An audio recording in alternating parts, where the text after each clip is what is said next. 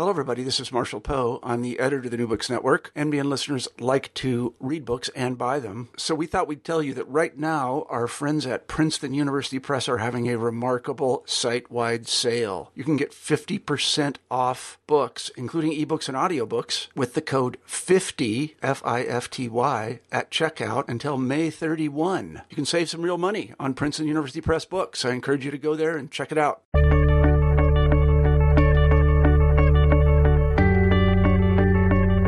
Welcome to New Books in Native American Studies. I'm Andrew Epstein, and thanks for listening to this podcast for the New Books Network. Each month, we pick a newly published work in Native American and Indigenous studies and spend the hour speaking with the author. Earlier this year, I attended the Native American and Indigenous Studies Association conference at UC Davis, where I had the privilege of listening to a presentation by the author Paul Chatt-Smith. During the discussion, Smith made the somewhat sardonic observation that his people, the Comanche, were perhaps one of the 5 most famous American Indian nations in the United States. Of course, it's ridiculous, if not downright crude, to rank such things, but the remark did illuminate an important point about America's colonial consciousness. The people in Indian nations who get canonized, mostly through stereotypes, and those who are forgotten. The Lumbee people, or Tuscarora as some prefer, are, for most non-Native Americans at least, among the latter. Despite the fact that with 50,000 enrolled members, the Lumbees are the largest tribe east of the Mississippi, few outside their immediate region in Robeson County, North Carolina, know much about them. The continued presence of Indian people in the U.S. South doesn't jive with the common story we're told about the region after removal. Race was about white and black, of course, the former seeking to maintain their dictatorship over the latter. Well, Melinda Maynor Lowry, a Lumbee herself and assistant professor of history at the University of North Carolina, Chapel Hill, explodes this myth in her powerful new book, Lumbee Indians in the Jim Crow South, Race, Identity, and the Making of a Nation. Not only were Indians a dynamic part of the complicated threefold racial system in Jim Crow, North Carolina, but their community's continuity in the face of, and occasionally in partnership with, white supremacy tells us a lot about identity formation in the South. But that's not all this book explores. From the persistent struggle of the Lumbees to gain federal recognition to their complicated relationship with anthropologists, politicians, and New Deal reformers, Dr. Lowry's book is a nuanced and poignant corrective to history's simplification. I hope you enjoy the discussion. Dr. Lowry, welcome to New Books in Native American Studies. I'm glad you could be with us today. Thanks for having me. I'm happy to be here. Of course. Well, today we're discussing your new book, Lumbee Indians in the Jim Crow South, Race, Identity, and the Making of a Nation. It's just out from the University of North Carolina Press and part of their very exciting joint publishing series, First Peoples, New Directions in Indigenous Studies. And to call this book simply a book in Native or Indigenous studies is to ignore the tremendous contribution this work makes to a fuller understanding of Southern history in the Jim Crow era. Most poignantly, you've complicated what's often quite literally a black and white story, but also provided a rich introduction for readers for myself who weren't familiar with the unique history of Indian peoples in North Carolina. But first, I want to just begin by asking you to tell us a little bit about yourself. Well, I am a member of the Lumbee tribe in North Carolina. I was born in Robeson County, but raised in Durham. I am assistant professor of history at UNC Chapel Hill, where I've been since 2009. I work, of course, in Lumbee history, but also have great interest in Southern history and 20th century history. I teach in all those different areas. And segregation is sort of a particularly interesting, I guess, topic for me, and particularly interesting historical time period, because it's not as simple as it was made out to be. There's a lot of myths about how there's a lot of myths upholding it, and I think studying Indian history is a good way to kind of deconstruct those myths and get at how the system itself was maintained. Now, if I may, I want to read the opening paragraph of your book because I think it's incredibly poetic, and I think much of this book is. It's obviously scholarly, rigorous, and very serious, but it reads in a very beautiful way. You open the book. This story unfolds in the low-lying swamps of the lazy, rippling Blackwater. The swamps have names like Deep Branch, Burnt Swamp, and Turkey Branch. Fingers of the water from the swamps drain into a river which is known as Drowning Creek, the Lumber River, or simply the Lumbee. The river follows in its own path to the ocean, flowing through lands now known as North Carolina and South Carolina. These waters have nurtured a people in a place that became known as the South in the United States, names that name later after the identity marked people as Indians. Now, immediately after reading this very gorgeous opening paragraph, it became clear to me this would be, in a sense, a very intimate story for you. And I'm just curious what the process was like in writing this book that's so close to your own experience. Yeah, well, it was really fun. I think that's one of the things that I like to tell people who are thinking about entering graduate school or doing further study in history is that it's got to be fun. You've got to want to get up every day and do it. And one of the things that kept me motivated through the writing and research process was constantly uncovering new stuff about things I thought I understood. And so I was learning family history that I didn't know before. I was learning, of course, a lot of tribal history that we had as a community some kind of received wisdom about, or a kind of collective sense of what had happened. But then when you go back and look at the documents, you realize, oh, here's a different version, right?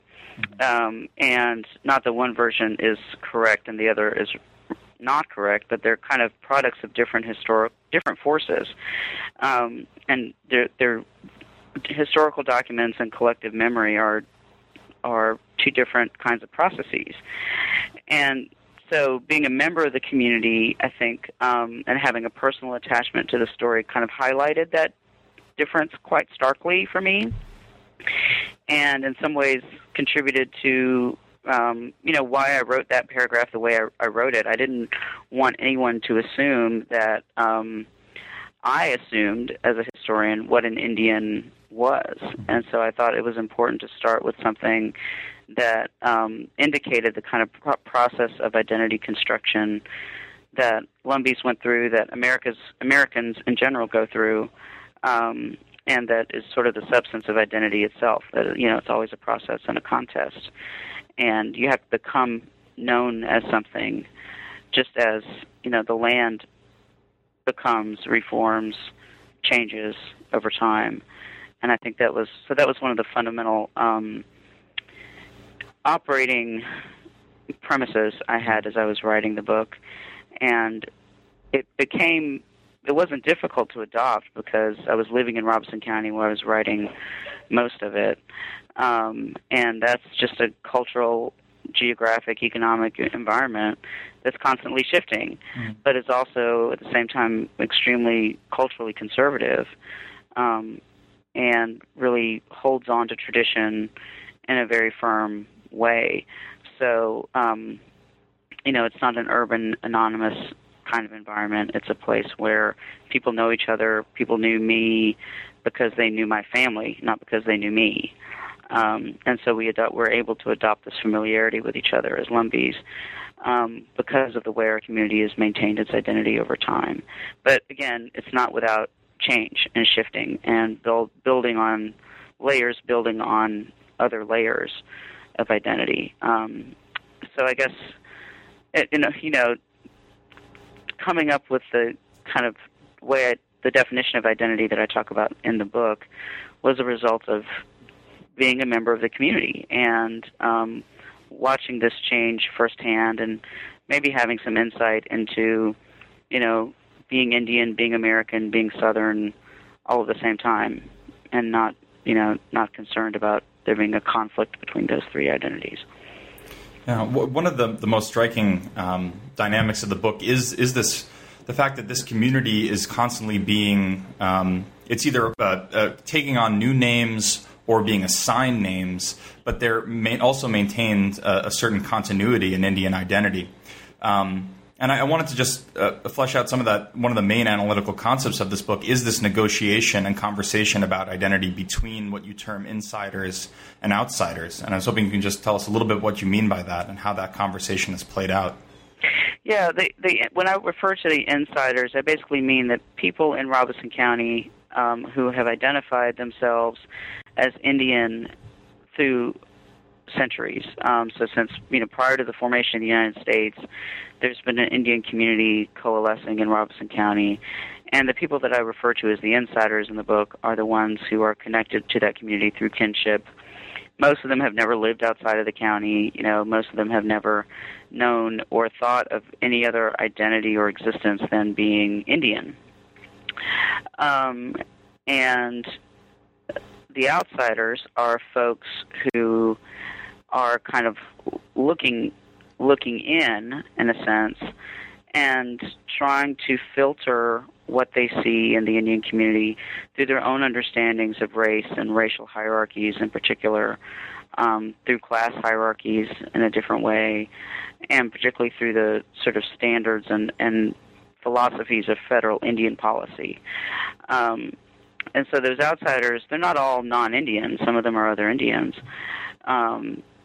And the insiders are hardly a homogenous group. They all don't think about things the same way. They don't agree on political strategies. They are not all related to each other, for example, but they're all kind of bonded through attachment to place and an important understanding of kinship. And so in the book I talk about Lumbee identity as a layering process, that we have these fundamental layers of attachment to kinship and place that everyone understands. If you're a member of the Lumbee community, we take it for granted, really, that you recite your genealogy going back at least 5 generations. I mean, most people can just do that without even hardly thinking about it. Other people can do it for a lot longer than 5 generations, but that's how we know we're connected to one another. When we take our attachment to the place, is very important as well, because it was our lifeblood, our source of sustenance. But it also has a great deal of spiritual significance because of our ancestors are buried there, and it holds this pull for people who throughout their lives, change, move, alter their identities, but Robeson County is sort of always there as the homeland. So, like, for example, my parents had me born in Robeson County, even though they lived in Durham at the time. And the point of that was so, I would have this undeniable connection to where my people are from. And that discussion of identity is what takes place among insiders. That conversation about identity, about people, place, is the dominant discussion between insiders. Outsiders tend to discuss Lumbee identity as a kind of collection of factors that are more abstract, at least from the Lumbee perspective. Race and purity of blood are some of those factors. Ideas about Indian culture and what constitutes a real culture or what constitutes an authentic culture. Ideas about government and what constitutes legitimate political authority. These are all things that people are filtering the Lumbee experience through, and what comes out on the other side of the filter is rarely a kind of true representation of how insiders see those relations. So identity then becomes this conversation between what outsiders have filtered and what insiders know. And insiders are constantly kind of, through this story anyway, are constantly sort of adjusting their political strategies according to what they're hearing from outsiders about what will work to help them achieve their political goals, especially in relation to federal recognition. So that's sort of where the idea of a conversation comes from, is that identity is certainly not fixed, and we can't measure identity from a fixed point in time or a fixed point in culture. But it's a constantly evolving process that is shaped by outsiders' ideas as well as by insiders' ideas. One of the things I wanted to do with the book is let people know that our tribal names for insiders are comparatively insignificant to the family names and the place names that we hold on to, which are very stable over time. Those tribal names have been negotiated with outsiders. Whereas the family names, the place names, have not been negotiated with outsiders. Those are things that we've held on to for hundreds of years and are very stable. And so they have much more importance to Lumbee people than, or I should say to Indian people in Robeson County. Not all of us identify ourselves as Lumbee, but to Indian people in Robeson County, those family names and place names have a whole lot more importance than whatever tribal name the state or federal government has, decided suits us. Did you ever feel any reservations about, because most of the readership is obviously going to be among the outsiders, and yet so much of the discussion is a discussion that has taken place inside the community. Was there ever any tension in your mind about I guess, not so much broadcasting, but discussing inside discussions to a larger audience? Well, not so much. I felt like it was a gap that needed to be addressed in the historical and anthropological literature about Lumbees. So much of that literature has spoken, this is me with my scholar hat on, right? So much of that literature has spoken directly to outsiders' perceptions that I thought it was time to give a kind of insider view. Not that I represent that view completely, or not that my voice does, but that there's enough in the historical record to demonstrate what Indians themselves thought about things. And that was what I wanted to kind of highlight. Not that, again, that I represented the view or that there was one view, but look, here's what's in the historical record about how Indians talk about, perceive themselves, and look how different it is from how outsiders have perceived us over time. And because that discussion of inside discourse had never really, taken its place in the literature, I felt like, it was time to add that to the discussion, because you're never really going to understand Lumbee history, I don't think, unless you get something about what Lumbees themselves think about it. Now, you write that this book concerns 4 layers of Native American identity: people, race, tribe, and nation. How do you go about parsing out these concepts, which I think for a lot of people are often spoken of interchangeably, as if they all mean the same thing? Yeah, it was kind of a light bulb moment when it occurred to me that they don't all mean the same thing, even though we do use them interchangeably. And I could see a kind of chronological development in the sources that I was dealing with, where people would begin to use these words in particular ways. And there's overlap. There's not, say 1934, Indians begin to talk about themselves as a tribe. I mean, there's no kind of concrete moment at which this shift in language or a new layer of identity gets articulated. But you see this kind of gradual shift towards talking in certain strategic ways that, again, will mostly appeal to outsiders and their ideas about Indian identity. So the fundamental layer or the fundamental, marker is Indians as a people. And that's the one that has, been maintained so consistently for several hundred years. Then after the Civil War, white supremacy acquires a different kind of urgency in terms of understanding what property is, understanding how people are going to fit in to a world without slavery. And race acquires a different kind of urgency during that time period. So accordingly, people talking about Lumbees begin to talk about Indians as a race. And in our case, as a mixed race, mixed between white and native. And that's where this origin theory about the lost colony emerges, I think quite strategically and specifically in coordination with a broader discussion about how whites are going to maintain supremacy in the South. They're able to kind of manipulate our history in a way, and describe us as a race instead of as a people, and legitimate their own agendas, their own racial agendas, by claiming our kind of kinship with whites, and therefore with white supremacy. So, all of that was too coincident for me to ignore, that Lumbees begin talking about themselves in racial terms, and you have white supremacists, dealing with race in a different way in the United States and in the South. And so that's kind of where that layer, where I began to see that layer was basically in the 1880s, 1890s coming through. And then in the 1930s, the federal government begins to get more heavily involved in Lumbee affairs. The federal government had been involved in Lumbee affairs since the 19-teens, when one of our first bills for recognition was proposed before Congress.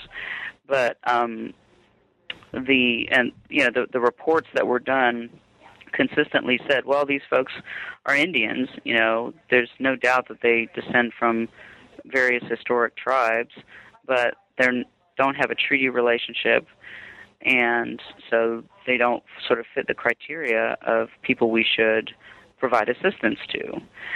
Now, that lack of a treaty relationship is not our fault, and it might have been a secret advantage that the United States never signed a treaty with us. But nevertheless, it's not exactly like the treaties that if you did have a treaty, it would be particularly well respected by the U.S., given the general history of the U.S. treaty relationship. Right. But, the way that the recognition process went was that you were a legitimate Indian if you had a treaty. What these folks are saying from the federal government is that these are legitimate Indians, but they don't have a treaty. So we are not going to provide them with any services otherwise due to legitimate Indians. It's very circular, the federal policy logic around recognition and around non-recognized tribes in general. But it was in the 1930s that this concept of tribe, I think, really kind of begins to emerge as one of the layers of our identity, because that's when we come into close and regular contact with the federal government in the attempt to get recognition first through Congress and then through the Bureau of Indian Affairs under the Indian Reorganization Act. And the Bureau of Indian Affairs has very concrete ideas about what a tribe is and applies those ideas, certainly at that time applied those ideas uniformly to different Indian groups, regardless of how different the groups might be. So we were, some of our leadership was trying to fit that definition of what an Indian tribe was according to the Bureau of Indian Affairs. And it becomes a very important point of political contestation within our group about, what should this federal relationship look like. And then this idea of a nation kind of comes in, I think, as self-determination becomes more of the policy thrust of the later part of the 20th century. Nation is still a kind of contested idea in the book. I'm still, somewhat unresolved about what it means in the Lumbee case, because without federal recognition, it's very difficult to exercise sovereignty over a territory, for example, though you can exercise sovereignty in other ways. What exactly does make us a nation? It's the question of sovereignty is kind of revolved around a seemingly assumed idea about nationhood that doesn't really apply to the Lumbees. So, but does that mean we're not sovereign? I mean, I know a lot of attorneys and a lot of Lumbee people who would say, no, of course we're sovereign. We are in a community that pre-exists the formation of the United States. And we've never given up any of our sovereignty in a treaty. And so we have retained all that sovereignty and are therefore should be acting as a sovereign nation would act. But, of course, that's made difficult, right, in the light of the federal government's own definitions and colonial policies about who's an Indian and who's not. Mm-hmm. So the question of nation is kind of still up in the air in a sense. But we can say for sure that, Lumbees have never really struggled with their identity. They've struggled with sovereignty. They've struggled with the right to express that identity without interference, either from white supremacists in the South or from federal definitions of Indianness. And I think that's probably, if we had to come to some kind of conclusion about it, that would be where Lumbee nationhood gets expressed, is in that retention of a firm sense of identity despite the outsiders, misapprehensions. I want to jump back a bit and talk some about the Lowry War, because I don't think that. I think the common perception is that after the Civil War, the only Indian resistance that exhibited itself in militantly, the only martial resistance existed out west, and yet you have in the introduction And throughout the story, you sometimes refer back to it, this example of Henry Berry Lowry's gang fighting the forces of white supremacy in North Carolina before the sort of vice of Jim Crow fully closed. And you read that the end of the Lowry War was for Robeson County Indians their Wounded Knee. And I was hoping you could introduce us a little bit to that war and what you mean by that. Yeah, well, it's the Lowry War emerged at the end of the Civil War, basically. It kind of began as a sort of feud, in a way, between local whites who are members of the Confederate Home Guard. The Home Guard is kind of the militia that made up usually of men who bought their way out of military service or were otherwise ineligible to fight in the Confederacy. So they served in the Home Guard, and one of the Home Guard's jobs was to conscript Indians to build Fort Fisher in Wilmington, North Carolina, which at that time was really a cesspool of disease. It was the place where you didn't want to go, much less have to work, and much less work against your own will. Lumbees were not allowed to carry weapons, so the Confederacy wasn't anxious to recruit us, but they definitely wanted to make us slaves, in a sense. That's how people at the time thought of it, make us slaves to build this fort. And the Lowry family were among the early resistors of this kind of conscription, and it began a real kind of negative relationship, or intensified a negative relationship between some members of the Home Guard and the Lowry family. Eventually it led to the execution of two men, Allen Lowry and his son William Lowry. They were accused of theft, but there was very little evidence that anything had actually been stolen. What they were really guilty of was sympathizing with the Union and for, effectively resisting the Home Guard's efforts to enslave them to go build Fort Fisher.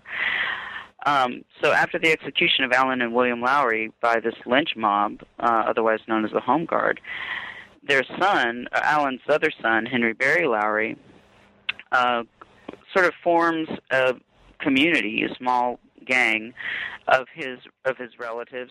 Some are his brothers, some are his cousins, and some are his wife's brothers, as well as several freed African Americans, freedmen, and one or two white individuals, all come together to begin avenging the deaths of Allen and William Lowry. And while they knew they were not going to get any kind of justice through the court system, so this was the only way they felt that they could deal with this problem, this horrendous crime that had been committed against their family. And what's partly interesting about Henry Berry Lowry, just as a kind of character, is that, he was not a rash person. He never killed out of impulsively. He was someone who exercised great deliberation in his dealings, and I think that he and his brothers and other relatives carefully thought out kind of how they were going to go about dealing with this fundamental problem of justice and lack of it. So people talk about it sometimes as this kind of war of vengeance, but it quickly became more than that as the Republicans and the Democrats entered into this contest for power in North Carolina after the Civil War was over. Indians were voting Republican pretty solidly rather than Democrat, and a lot of other whites and blacks were voting Republican instead of Democrat in the post-Civil War South, or post-Civil War North Carolina anyway. And the Democrats were constantly at a loss about how to win elections because they had a very slim majority, if any majority at all. And Henry Berry Lowry became a real lightning rod in that fight because he was fighting Democrats. He didn't kill Republicans. It was Democrats who were part of the lynch mob that killed his father and brother, not Republicans.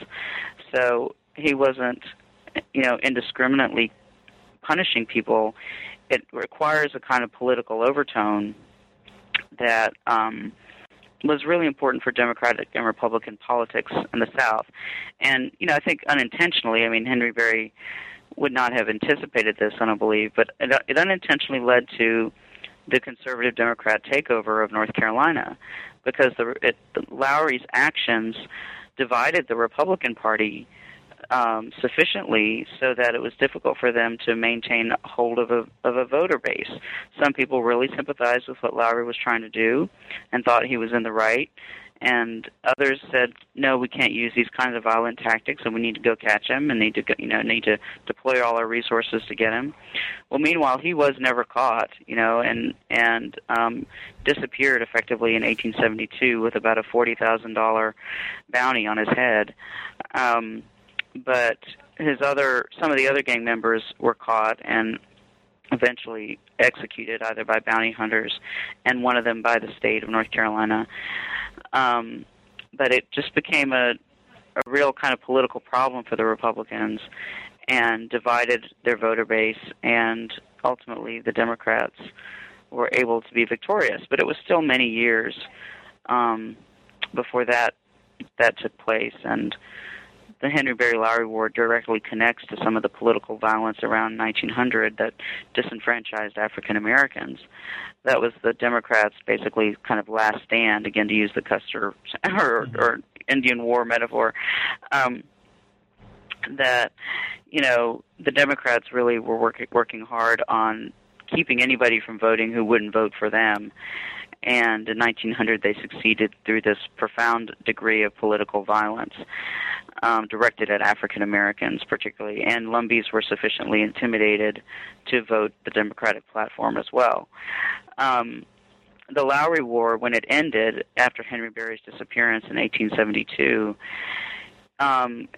it reduced our power. One of those sources of our power was violence, because whites in the county knew that if they were to offend Henry Berry Lowry in some way, that they would be punished. And he sent that message very strongly. So that was one of our sources of power. Another source of power we had was our attachments to place and kinship. And the Civil War itself was so devastating, and the subsequent years of kind of economic transformation where many of us lost land and became sharecroppers reduced the degree of economic autonomy we had as well, economic and social autonomy we had as well.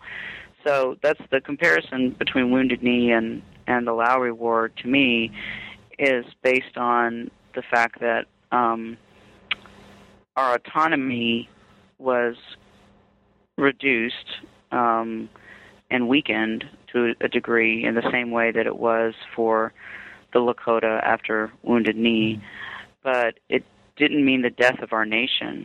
And I think I wanted to draw on that example because so many people look at 1890 as kind of the end of Indians in the United States, or they look at 1890 certainly as the closing of the frontier, and Wounded Knee is the signal event that closed that frontier, kind of signaled the complete victory of the United States.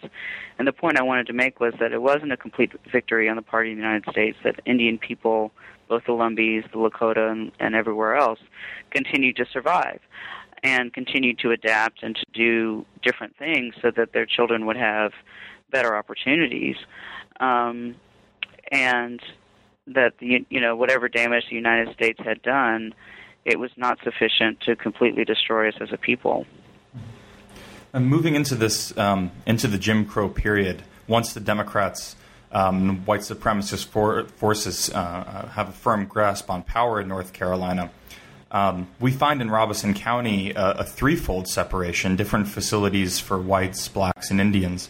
And I was particularly fascinated by the story of the Atlantic Coastline Railroad agent in Red Springs who sold tickets to Indians who sat in white waiting rooms and rode coach class with whites, much to the chagrin of Pembroke's mayor. Mm-hmm. I wanted to just sort of get into how Indians fit into what's usually understood as a bifurcated racial scheme in the Jim Crow South, and how it played out in Robeson County.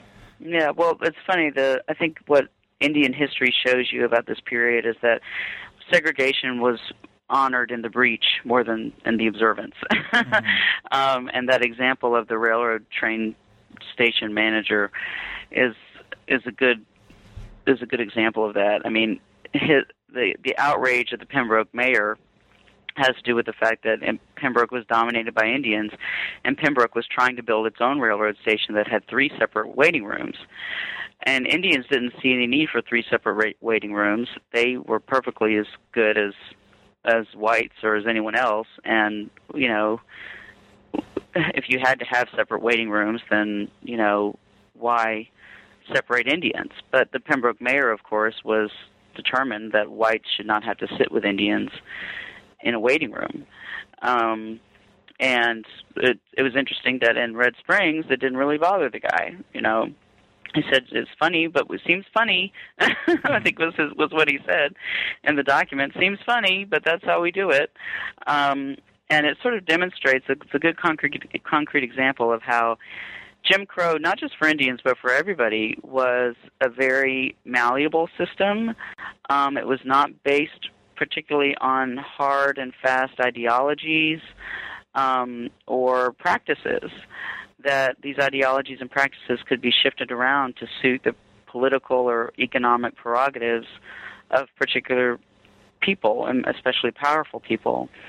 And it's kind of studying Indian history in this time period helps you see that segregation was a fiction, that it was not based on some kind of biological or essential difference between whites and blacks, but that it was an economic system designed to disenfranchise one group and benefit another group. Indians, in some cases, were, you know, treated as whites. In World War II, we often enlisted with white units and participated in the most elite units of the military. In other cases, veterans would come home from World War II and not be allowed in the door at a white restaurant or have to sit in the balcony at a movie theater because they couldn't sit downstairs. And this is, you know, began the civil rights movement like it did for African Americans, this World War II experience. But for Lumbees, it also goes back further, and the kind of malleable ways in which whites would shift ideas around segregation to accommodate us. They were partly doing that in order to secure our votes for the Democratic Party, because we were not disenfranchised along with African Americans in 1900. The Democrats expected us to vote with them, and in return for our votes, they assured that we would have separate schools. And those schools were a key institution to educate Indian kids. We've seen education as, you know, not only the key to a better life, but the key to maintaining identity as Indians, because it's the kind of institution that keeps people together and keeps values transmitted over the generations in a very kind of concrete way. So that's what we were promised in exchange for supporting the Democrats. But schools was one of the only formal ways, I think, in which Indians were completely segregated from whites and blacks. You had some examples in the Lumberton area, for example, the county seat, which was the biggest town in the county, of water fountains for Indians, whites, and blacks, restrooms for Indians, whites, and blacks. You know, other types of facilities, like I said, the movie theater, the downstairs was for whites. The upstairs was divided between Indians and blacks. There was basically a wooden partition in the upstairs part of the theater to separate those two groups.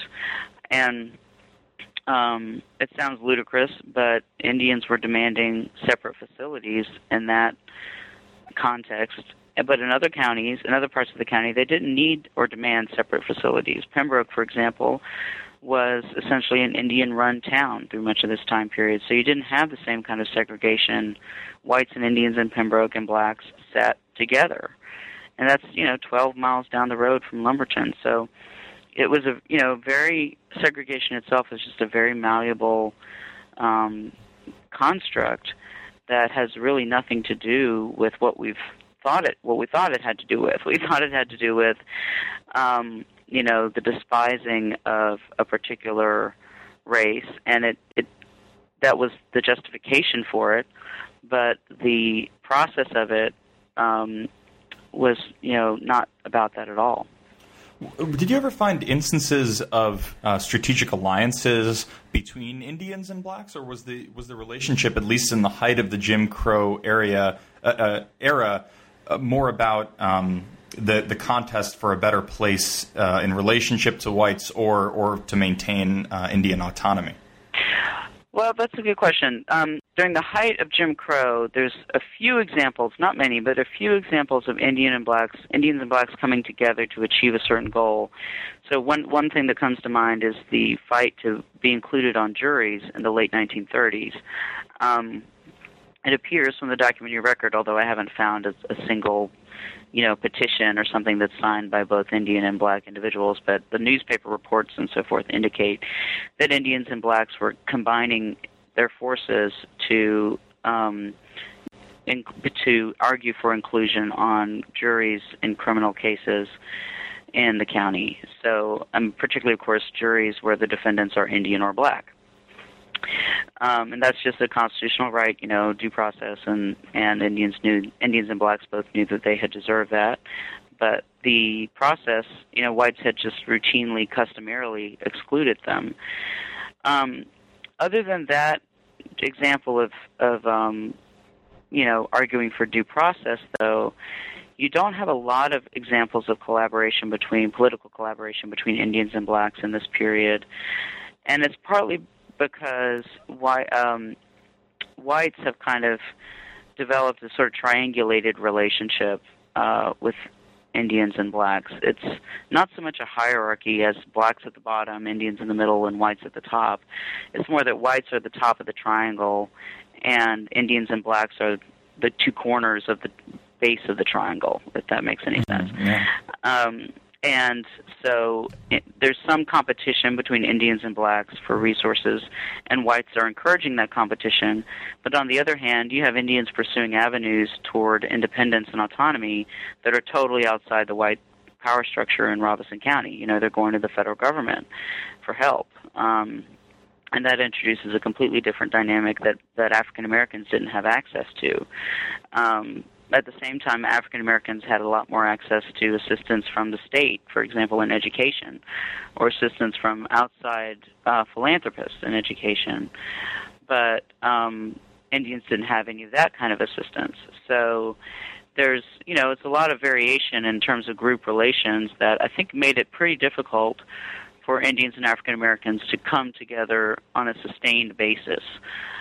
Certain causes, certain campaigns that obviously benefited both groups, they worked together on, and certainly that was the case in the later period after my book ends in 1956, but in the later period during the 1960s and 70s, there was much more collaboration between Indians and blacks, but again, it wasn't a permanent kind of alliance for the most part. It was strategic around particular issues. And I think, the reason for that strategic approach is because everyone at the time knew that there wasn't a strict hierarchy, that your position in the hierarchy could change at any given moment, depending on what the issue was. Although historians and his sociologists at the time seemed to have seen it as a kind of racial hierarchy where Indians got more advantages than African Americans did, it's not ultimately what's borne out by the evidence, say in school records or particularly in education is where this is a big issue, but also in terms of political treatment in the court system and other venues. I want to talk a bit about the class formations that emerged in Robeson County during the Jim Crow era. You had, for instance, a huge number of Indian sharecroppers, which you discuss, as well as an emerging middle class and an elite, including the 4th Street power structure, which you discuss. And I'm curious how class status within the Indian community in North Carolina influenced individuals' relationships to the goals of whether it be recognition or autonomy or other of the community-wide projects in Robeson County. Well, that's a good question. I mean, class was certainly significant, and the way I describe it in the book is a difference between town Indians and rural Indians, essentially. Town Indians were folks who were more likely to have professional occupations in addition to being farmers. There would be teachers or preachers often, or business owners, but they farmed at the same time. Rural Indians were folks who mainly farmed. Either they owned their own land or they sharecropped. And just that economic difference gave each a kind of agenda that was somewhat different than the other. But you also had different approaches towards relating to the white community and to the federal government from each of these two groups. And again, what I saw with the Lumbee community was not so much that there's a hierarchy between town and rural Indians, although there may have been in the minds of whites. You know, town Indians were better, more sort of progressive or more acceptable than rural Indians. But I think within the Indian community, it was an acknowledged difference that each group was kind of engaged in its own kind of contest for supremacy over the other group. You know, it was an important part of our identity formation because it demonstrated how political and socioeconomic divisions contribute towards these layers that I was discussing earlier, you know, towards the discussion of race and the discussion of tribe and the discussion of nation. These dynamics of class intersect with all of those things, and we have to. I found myself not being able to ignore taking that into account. You know, it'd be real easy to say, well, all the Lumbees were poor, and so, you know, they all manifested this certain political attitude. But the way it broke down was, you know, people of one particular political persuasion generally had a kind of socioeconomic status that was different than people of a different political persuasion. And so I couldn't ignore that. And the way it broke down, though, was not entirely by, say, standard of living. It was more by geography, town versus rural. So I'm not sure what that says about class as a construct, but it doesn't exactly play out in the way it's been discussed, I think, in other parts of American history. Mm-hmm. I want to talk a bit now about the federal recognition process. And you mentioned it earlier in the interview. But I want to begin by just asking you about the first attempt in 1912 to secure recognition as Cherokee Indians. Mm-hmm. And I was actually curious a bit about that process, but also if there was dialogue and what the response was, for instance, from the Eastern Band of Cherokees in North Carolina or even the Cherokee Nation in Oklahoma to that particular effort at recognition. Right, that's a good question, and it's unfortunately a story that we don't have total access to. The documentary record is not completely clear, but we do know that Cherokee seems to have been a name that the state of North Carolina decided upon. It's difficult to determine which group of Indians that the idea for that name came from, but we can see evidence that it emerged from a white politician, Angus McLean, who went on to become governor of North Carolina and was from Robeson County, that he was convinced that our ancestry was Cherokee. And so part of that may have been a desire to, again, maintain Indian support for voting support for his agenda by affiliating us with a group that was universally recognized as authentically Indian, right? When you think Cherokee, you think Indian. And that was certainly the attitude, I guess, in the 19-teens and 1920s. But it was indeed more complicated than that, and the Eastern Band Cherokees were present at one of the hearings at the state capitol in Raleigh to oppose this change in our recognized name. And it was explained by a Robeson County Indian to a newspaper reporter that he didn't think that the Eastern Band Cherokees wanted us to have any of their rocky ground out there, I think was the way he put it. Well, in fact, probably what the Cherokees were more interested in protecting was their vast timber holdings, which had never been allotted by the United States and were under tribal control. And I could see it be a very dangerous precedent from their perspective to allow a group a kind of entree, even if in name only, an entree to access some of the tribal resources that they had really fought hard to protect against federal encroachment. And the purpose of the Eastern Band opposition was, possibly rooted in economics, the same way it's rooted in economics today, a contest over the possibility and the potential of gaming, essentially. And so there's lots of different ways to explain it. You can also, of course, say that there's no cultural affiliation between Robeson County Indians and Eastern Band Cherokees, and the historical record pretty much supports that contention, although there are little snatches of evidence here and there that members of our community communicated with each other, if not being actively related in some way, kinship-wise. But that doesn't mean we're the same people, and that doesn't mean we should have had the same name. But for whatever strategic political reasons, the state determined that was the best name for us. And our leadership at the time was inclined to go along with whatever the state wanted because they were trying to protect Indian schools, and the existence of Indian schools. And it created, a mess, not so much with the Eastern Band Cherokees, but with the federal government later on when we tried to get recognition from the federal government, not as Cherokees, but as Siouan Indians, which was a name that the BIA suggested we adopt. And again, the significance of tribal names is not enormous to us. What matters, the names that matter to us are family names and place names, but we recognize how they're of tremendous significance to outsiders.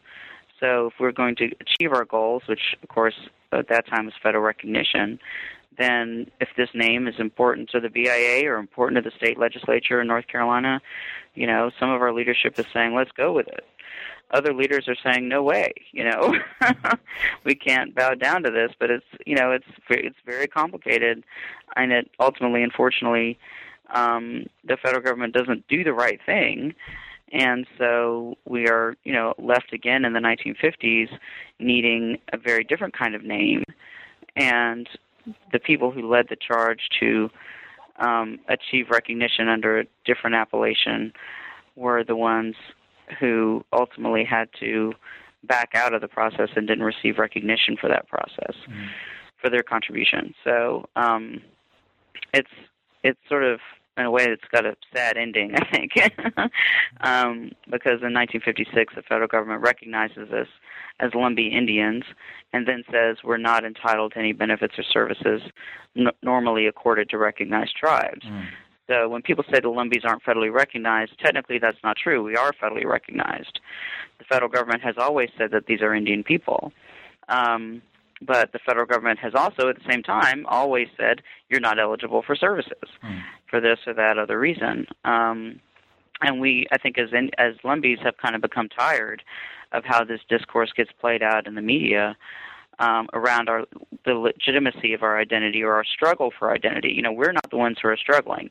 The federal government is struggling to figure out how to deal with this fairly when it really ought not to be a struggle for them at all. They just ought to do the right thing.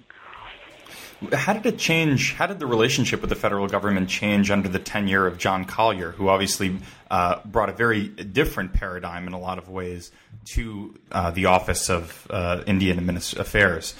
What was the relationship with Collier?